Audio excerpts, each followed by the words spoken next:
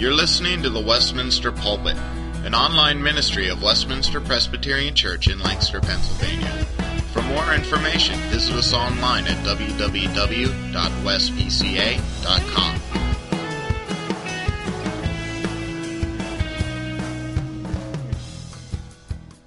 Colossians. We've been studying now for several months. Colossians. We've made it to chapter 3. I'll read the first 4 verses of Colossians 3 this morning. Listen to God's holy word. The Apostle Paul writes this: "Since then, you have been raised with Christ.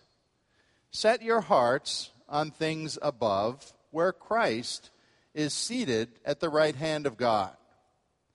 Set your minds on things above, not on earthly things. For you died, and your life is now hidden with Christ in God. When Christ, who is your life, appears, then you also will appear with him in glory." May God apply his word. As we hear it, may the words not simply pass by our ears, but may they sink in and change us and shape us. I always know when seniors graduate from high school and are headed off to college that for many of them a fairly large discovery awaits, that the dimensions of which they probably are not anticipating.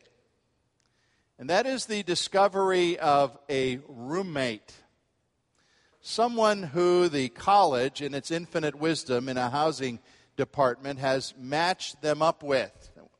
I say matched in quotes. Sometimes they match, and sometimes they don't. And I have seen interesting experiences from our young people of the church or of my own acquaintance when you come to college and your mind is on classes and academics and all those things, but not necessarily on the great dynamic presence of this other person that's going to sleep 5 feet away from you and share a lot of your time and influence you, inevitably influence you just by daily presence, maybe for great good, but quite often the other way too.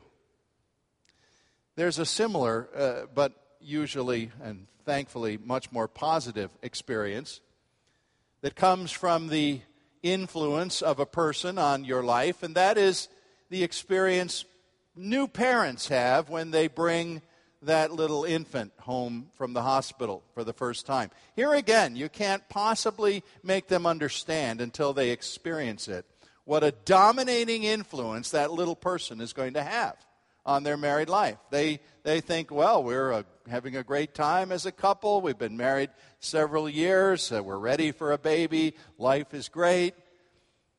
And they just have no idea of the tremendous impact on their independence, their privacy, their schedule, everything that sweet little squalling child is going to have. Of course, it's a good influence, but it's one that changes everything, doesn't it? Your independence, your ability to take a car trip across town. You know you have to pack up like it was for an African safari. All the equipment you have to take. Life is different. It'll never be the same again. Well, what I'm alluding to is the enormous influence of other important persons upon our lives. We like to think, I'm independent, I make my own decisions, I determine my way. And yet, roommates, spouses, little children can have tremendous influence on who we are and what we become. Well, Colossians is putting a great emphasis on the fact today that there's another person who ought to influence your life as a Christian believer in a greater way than either a roommate or a spouse or a new baby at home. We've had this strong thesis in Colossians that God, in all his mysterious fullness of being and glory, chooses to dwell in the person of Jesus Christ. And then furthermore, that Jesus Christ chooses to dwell as the fullness of God in the life of those who believe in him and call him Lord. And so this amazing transaction of human beings being in Christ, as Paul says it, is something, while it is unseen by the world as far as an immediate influence. You know, I might know you and say, well, there goes Joe Smith. I know his wife Jane, and I know the influence Jane has on Joe. But the world doesn't see this influence necessarily. You might not be seen as someone in Christ, at least immediately, by many co-workers or neighbors or other people. And yet here is the person whose powerful influence ought to be greater than anything else upon your life, more influential than the close presence of any other person. Now, as we begin chapter 3 of Colossians, I would remind you that this letter follows the pattern of so many of the apostles, where doctrine occupies the main part of the early portion of the letter. That has been true from chapter 1, at least at verse 15, right on through nearly all of chapter 2. But now Paul is applying. Now, if you want to say doctrine isn't practical, he's going to tell you that it is, because he's going to show you how doctrine has to influence your life, your behavior, your thinking through the rest of this epistle. And here in Colossians 3, 1-4, we find him fastening on this idea of Christians being raised with Christ, something that he says has already happened. When Christ arose, all those who would belong to him were literally raised up into a new life. And so he's taking that now and fastening on that as the impetus or the power source of our living a different life. Now, Paul wasn't simply a moralist. You know, a moralist is somebody who says, here's good things you should do. It would be a great idea if you did this. Here's a high ideal. Go live by it. But they don't tell you how you are to live by it or where you're supposed to get the power to do something that's contrary to your nature. Paul's not just a moralist. He's saying you ought to do certain things, and God has made you a new person and put his own power and his own presence through the Spirit of God in Jesus Christ in your life to give you his resurrection power to do these things that he urges you to do. He's not asking the impossible. He empowers, but he commands. Christ is in you. That's the assumption up till now. And so his ruling influence should have a big effect on your whole life. The life of eternity is literally unfolding in a Christian believer. And so the way to press our text home today, I think, is to ask you the question, do you really understand this statement in our text today, what it means to say that Christ is your life? Christ, who is your life. What does that mean? Do you understand your life that way? Perhaps you can in a better manner after you consider this text with me today. First of all, verses 1-4 here admonish every Christian to know this, that the mainspring of your life is not found in anything on this earth.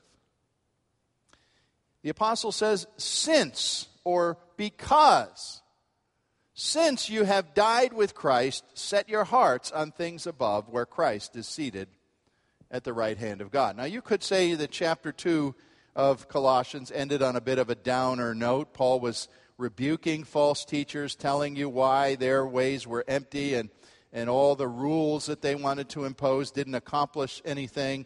And that had kind of a negative look to it. But now he certainly is speaking in a very positive, uplook way. And he's saying, everything I want you to know, to be able to do, comes out of the fact that you have died to the elemental powers of this world and to the binding power of sin, and you have been raised, along with Christ, to an absolutely new life. And, by the way, that new life is the life of him who is seated at the right hand of God. That's no incidental statement. In fact, Psalm 110 is the Old Testament passage that is the most often quoted of any Old Testament passage in the New Testament. And it's alluded to right here. The idea of Christ as a prince seated at the king's place of authority, his right hand. You know, we say today about my right-hand man. This woman is my right hand in my life. I don't know how I'd do without her. Christ is seated at the right hand of God, the place of power and privilege.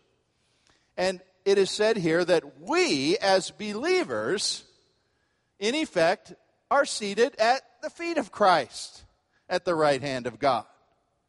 An enthroned Savior who rose from the dead is our Lord. And we have access to him. And he indwells us. And therefore, this idea of the throne of God and Christ at that throne and us there as willing subjects before that throne is not just some vaporous vision that Paul is making up. It is the position in which the Christian lives his life. It's not just a figure of speech. It's the position you have as a child of God in Christ. And Paul is using this for you to think about the whole concept of, well, what is life anyway? What does it mean to be alive? Does it mean anything? Is there any overarching purpose in it? And you know, the strange thing is there are really people who say, no, I don't think there is. It's just getting up every day, doing the best you can, going to bed, getting some rest, loving people where you can, making your way through this life, keeping yourself alive somehow. But they don't see a reason to ask anything reflective or eternal that would say, what's the meaning of life? Any more than a tiger or a spruce tree would reflect and say, what's the meaning of being a spruce tree? You know that doesn't happen. And there are human beings who are like that. Many of them have become cynical about whatever life might be. I think Shakespeare captured that in the words of Macbeth. You've heard, I'm sure, other times before. Macbeth, who made the statement that life's but a poor player that struts and frets his hour upon the stage and then is heard no more. Life, he said, is a tale told by an idiot, full of sound and fury, signifying nothing. There are people who believe that. There are people who would look no farther than that. But the biblical view of life is here in Colossians, and Paul says, no, that doesn't begin to be life. Life is something brimming with significance, deep with meaning, sparkling with ultimate glory, but you don't expect to see it in the mere circumstances of this world. You'll never pick up what it is just from the hardships that you go through every day, or define it according to the cruelty and the pain and the tragedy that you can see in living in this world. Some people will say, well, maybe the physicists can find it. You know, those who try to define the beginning of the universe. Maybe the biologists will find it. It sounds like they're making exciting discoveries, breaking down the DNA code that gives that vital information about every cell in your body. Are you prone to have sickle cell anemia someday? Well, they're getting to where they're going to be able to map you out, and really the technology, I guess, is there right now to tell you, as a 2-year-old, what you're susceptible to the rest of your life. Wow, that's amazing. You say, is that the meaning of life? Well, wonderful as that is, and I respect those discoveries, still, that's really just computer code. That's just code about how your body as a molecular and biological machine operates. It doesn't tell you anything about the why or the wherefore or the meaning. And you don't find the meaning of life either in what you do for a living. Whatever your occupation may be, I hope it's a fulfilling one. For many it is, for others it's not. You don't even find the meaning of life in the great adventure of falling in love. That's got to be one of life's great moments. And some, in the ecstasy of what it means to be in love with another person, will say, here it is. This is what life is. But even that isn't the full meaning that answers the question of why am I alive. Paul bases his meaning of life here on a comparison that he spoke back in chapter 2, verse 12, when he made this analogy to say that believers have been buried with Christ and now are raised with him through faith in the power of God who raised us from the dead. He said, you want to know what life means? It all goes right there. And you can bring in here several other texts that express this, all from Paul. Philippians 1:21, he said, for me to live is Christ, and to die is gain. I've already decided. You probably don't think about these things. I'm getting old enough that I have to start making decisions about these things. I've already decided that there needs to be scripture on my tombstone. And I've decided what it is. And you have to think, it can't be too long, because I'm sure the stonecutters charge by the letter. So it's going to say this: children, you're present in the service, listen up, but I'll give my instructions to the right place. It's going to say this: to live is Christ, to die is gain. That's the most compact definition I can find out. And it comes from the Apostle Paul in Philippians 1:21. Or 2 Corinthians 5:17, if anyone is in Christ, he's a new creation. The old has passed away, behold, the new has come. Or that other great verse, Galatians 2:20, I have been crucified with Christ, so it is no longer I that live, but Christ that lives in me. Now all those verses relate. They all come together around a theme, and it is not simply expressing some sentimental, abstract metaphor or figure of speech. Paul is saying, here's the core of life. To know what life is to have Christ. And to see what Christ is, and he's been talking about that for a chapter and a half, to see the greatness of what Christ is and what he did, and to know that this grand person lives in me. That's life, folks. That's the biggest, deepest, broadest, most astounding definition Paul knows how to give to what life is. To live is Christ. Well, now he adds a little wrinkle to it by saying here that the Christian's life is, quote, hidden or hid with Christ in God. That's an interesting thought. What's that about? Well, back in Colossians 1:25, he made the statement earlier in this book that the whole mystery of what God was doing in the universe, that is, Christ being his Son and our Savior, and the revelation of this wonderful plan of salvation, is something that was hid from the world in general, but now is made known. It's now revealed to the believers. Well, I think it's just a parallel now when he says our life is hidden with Christ, since the truth of what the gospel is and Christ's salvation is still hid from millions of unbelievers. They don't have a clue what it's all about. It only makes sense that likewise the people who have discovered this wonderful truth, they equally are hidden from the view of those from whom the gospel is hidden. And while it's true that God has brought about this salvation in those who have trusted in Christ, while it's true that it's a finished reality in us, it has accomplished our forgiveness from sin, it has given us a new life, the majority of the world doesn't see that yet. It's not time for that to be revealed to many people right now. And so it's hidden from them, almost as if it didn't exist, even though it does. Back in October 1991, one of the grand events of the 20th century happened, something many of us wondered if we'd ever see. The Berlin Wall came down. I remember when it went up, when I was a boy of 11 years old, and I just assumed, I guess, that it would always be there. Dividing the city of Berlin, as Germany was then two different nations, east and west, relatively free and under communism on the other side of the wall. In 1991, it came down. And as I understand it, if you'd been living in old East Berlin at the time the wall came down, you would have seen many immediate changes. Streets had to be renamed, so that where the wall was, the street was continuous, so you had to call it something and not two different things.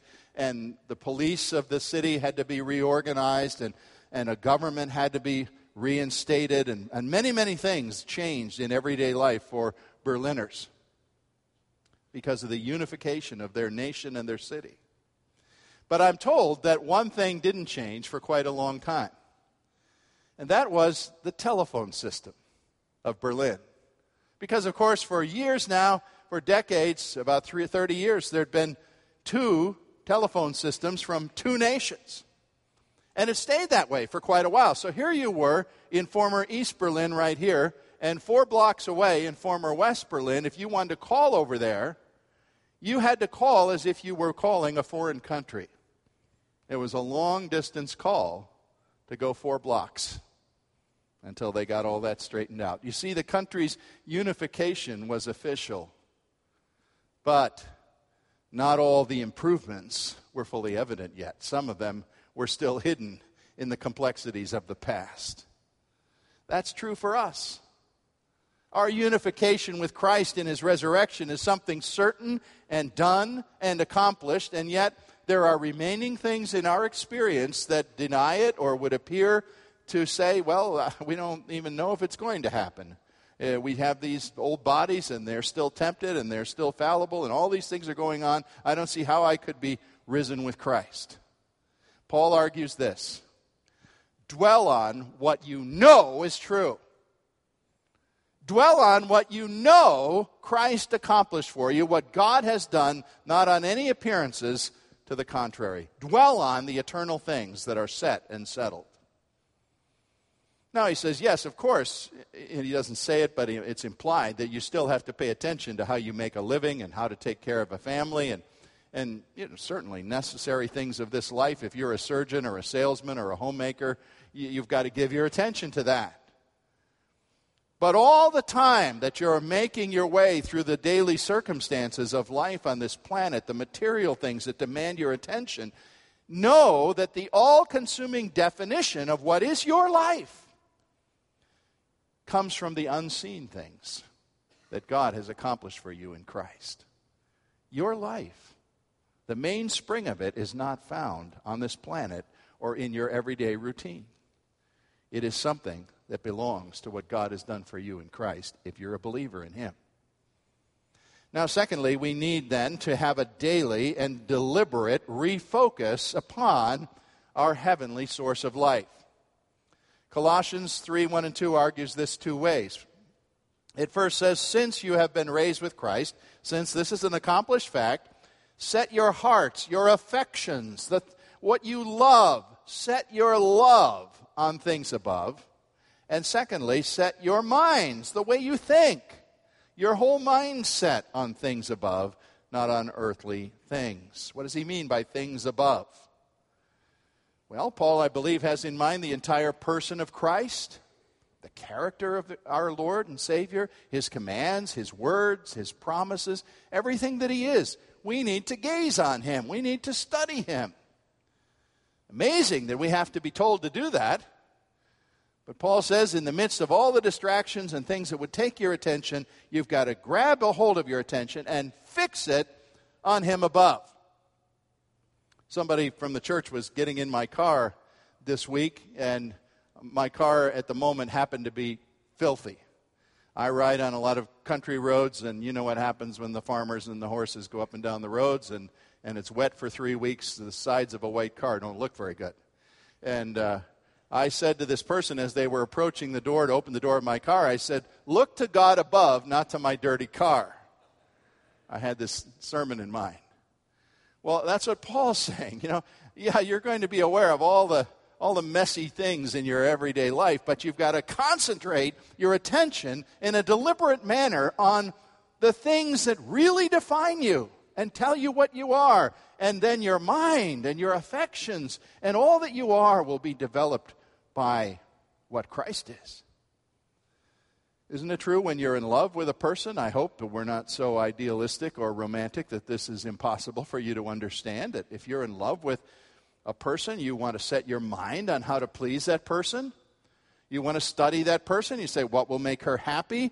What will make her unhappy? There's certain things I might do or say that she's not going to like, so I better not do those things. But there are certain things that she is going to like, so I better do those things. Or similarly, the way you're influenced by, let's say, your employer. If you go to work for the Acme Better Mousetrap Company, it would be good for you to find out what are the goals of the Better Mousetrap Company. What kinds of company policies exist? What are the executives' desires and wants for you? And how do you need to shape yourself to fulfill and conform to the patterns of that company? Well, it's just so similar. If you belong to Christ, if your life is hid with God in Christ, then there ought to be an absorbing Christ consciousness that shapes you. And particularly in light of the fact, don't miss the strong emphasis of the fact that Christ is seated at the right hand of God. This is the position of rule, ladies and gentlemen. The emphasis is that he is a Lord. Not just that he's a big brother or a friend. You can think of him that way, that's all right. But he is prominently a Lord, a commander, one in charge. And it is this one who is in charge of everything, we've been told earlier in Colossians, in whom the universe holds together. It is this Lord that's going to shape our life as we realize we belong to him. And we treasure him and we desire him like a person deeply in love. Jesus himself said, where your treasure is, there your heart is also going to be. Things on earth, everyday activities, of course they're important. Of course we have to be diligent about them. The old caricature of somebody who's so heavenly minded, he's no earthly good is a little cliche. I'll tell you, I've never had much time for that cliche because I've never met a person like that. Not once in all my Christian experience have I ever met anybody who was so absorbed in the things of God, the things above, that they weren't paying attention to anything on earth. If I ever do meet that person, I'll tell them, hey, buddy, you better come down off the clouds and pay attention to your everyday life. But I don't expect to meet him. He's never existed in any congregation I've ever pastored. So you're not that person. Most of us are far too earthly minded. And we have to be told, set your minds above. Set your minds on Christ. Study him. Learn to know him. Treasure him. And let all the definition of what your life is be drawn from him. What, after all, can wealth on this earth do for a person who has the treasure of eternity guaranteed in heaven? How much difference does it really make? I know you say, okay, it wouldn't be a bad idea to have $1 billion. I'll agree with you. But does it really matter in the ultimate scheme of things when I know that I have the riches of Christ guaranteed to me?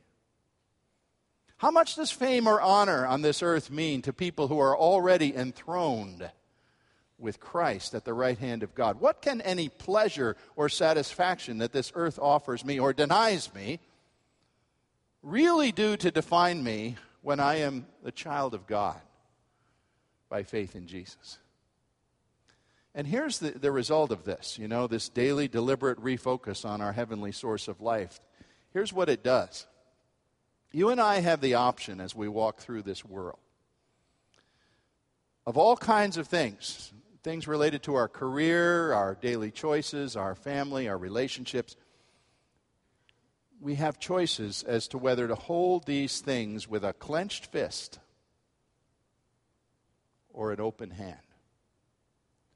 And I really believe that when your mind has seized first upon Christ and is holding on to him by faith for dear life, you'll find that your grip on almost everything else in this world is just going to gradually open up.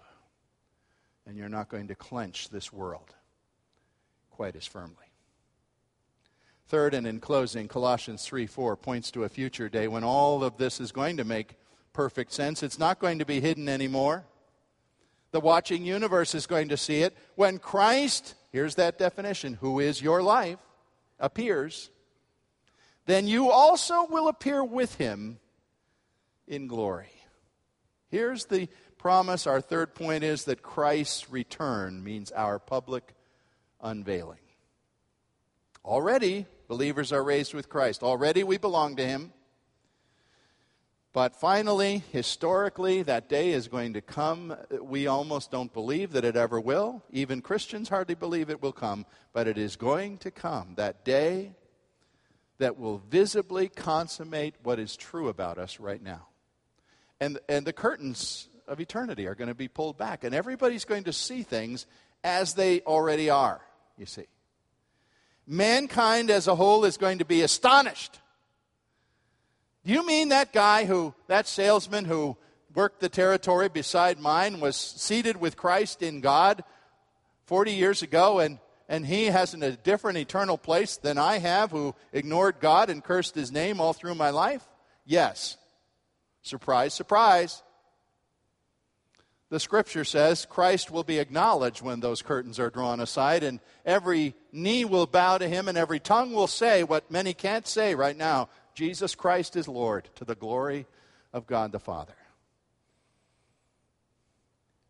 And even those of us who are now his, those of us who now can say, Christ is my life, are going to be acknowledged beside him.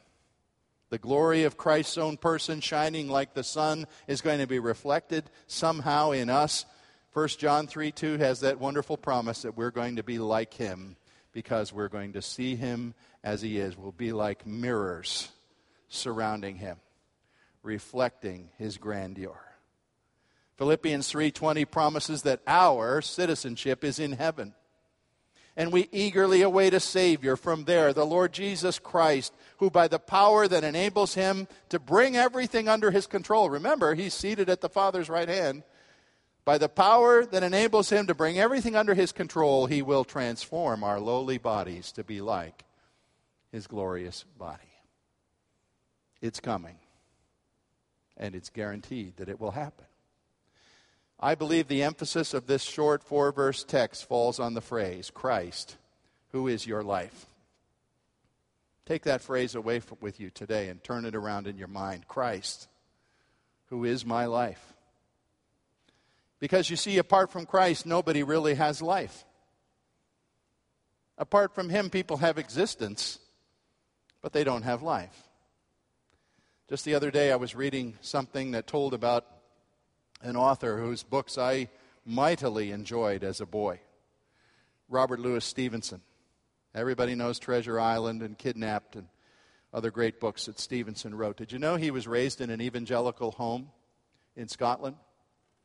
His father was an earnest Christian who taught his son Robert all about the gospel and the catechism and everything that we would teach a child about in this church. And off he went to university and joined in with a group of infidels, and by the time he was about 21, Robert Louis Stevenson denied everything his father believed. His father, Thomas Stevenson, was so crushed he never got over it. He thought his life was just a total failure because his son had rejected the faith of Christ.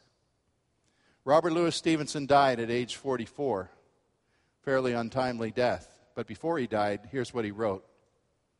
He said, if I could believe in that immortality business, the world would be too good to be true. But I know that when the sod covers me up, it will be made clear that my life was only a pilgrimage from nothing to nowhere. Robert Louis Stevenson did not have life. He had existence and nothing more. What is life for the Christian? Its answer is tremendously simple. To live is Christ, and to die is gain. That's the same as saying to live is knowing Christ, and to die is knowing more of him. How could it be bad to die if I'm only going to know more of this wonderful Savior, who is the very principle and mainspring of my life? Then I know that this life I live on this earth today is only a rehearsal for the great thing that is yet to come. And so God's instruction by the Apostle Paul today is to tell us believers this: live today, fully mindful of heaven as the source of your life, and you will know how to live everything else you have to do on earth. Live in a conscious, studied union with Christ, who is the source of your life, and you will live abundantly. I pray that you will be a person possessed of a single-minded biblical zeal the way the European Count Zinzendorf was possessed. Zinzendorf visited our area long before we lived because he was a leader of the Moravians, and he was involved in the founding of the Moravian colony here in Lancaster County at Lidditz, Pennsylvania. Count Zinzendorf once wrote about Christ his Lord to say this: I have just one passion, and it is Christ and him alone. May you discover what it means to say that. Our Father, we ask that we might be set free from all inadequate definitions of life, from all definitions of it rooted in this world alone, definitions rooted even in the people we love. There are people who say, my children are my life, my wife is my life, my career is my life. All that is inadequate. Teach us to say, Christ is my life, and from him I do understand how to live in every other way. May this be for your honor and praise through him. Amen. Let us close with singing verses 1, 2,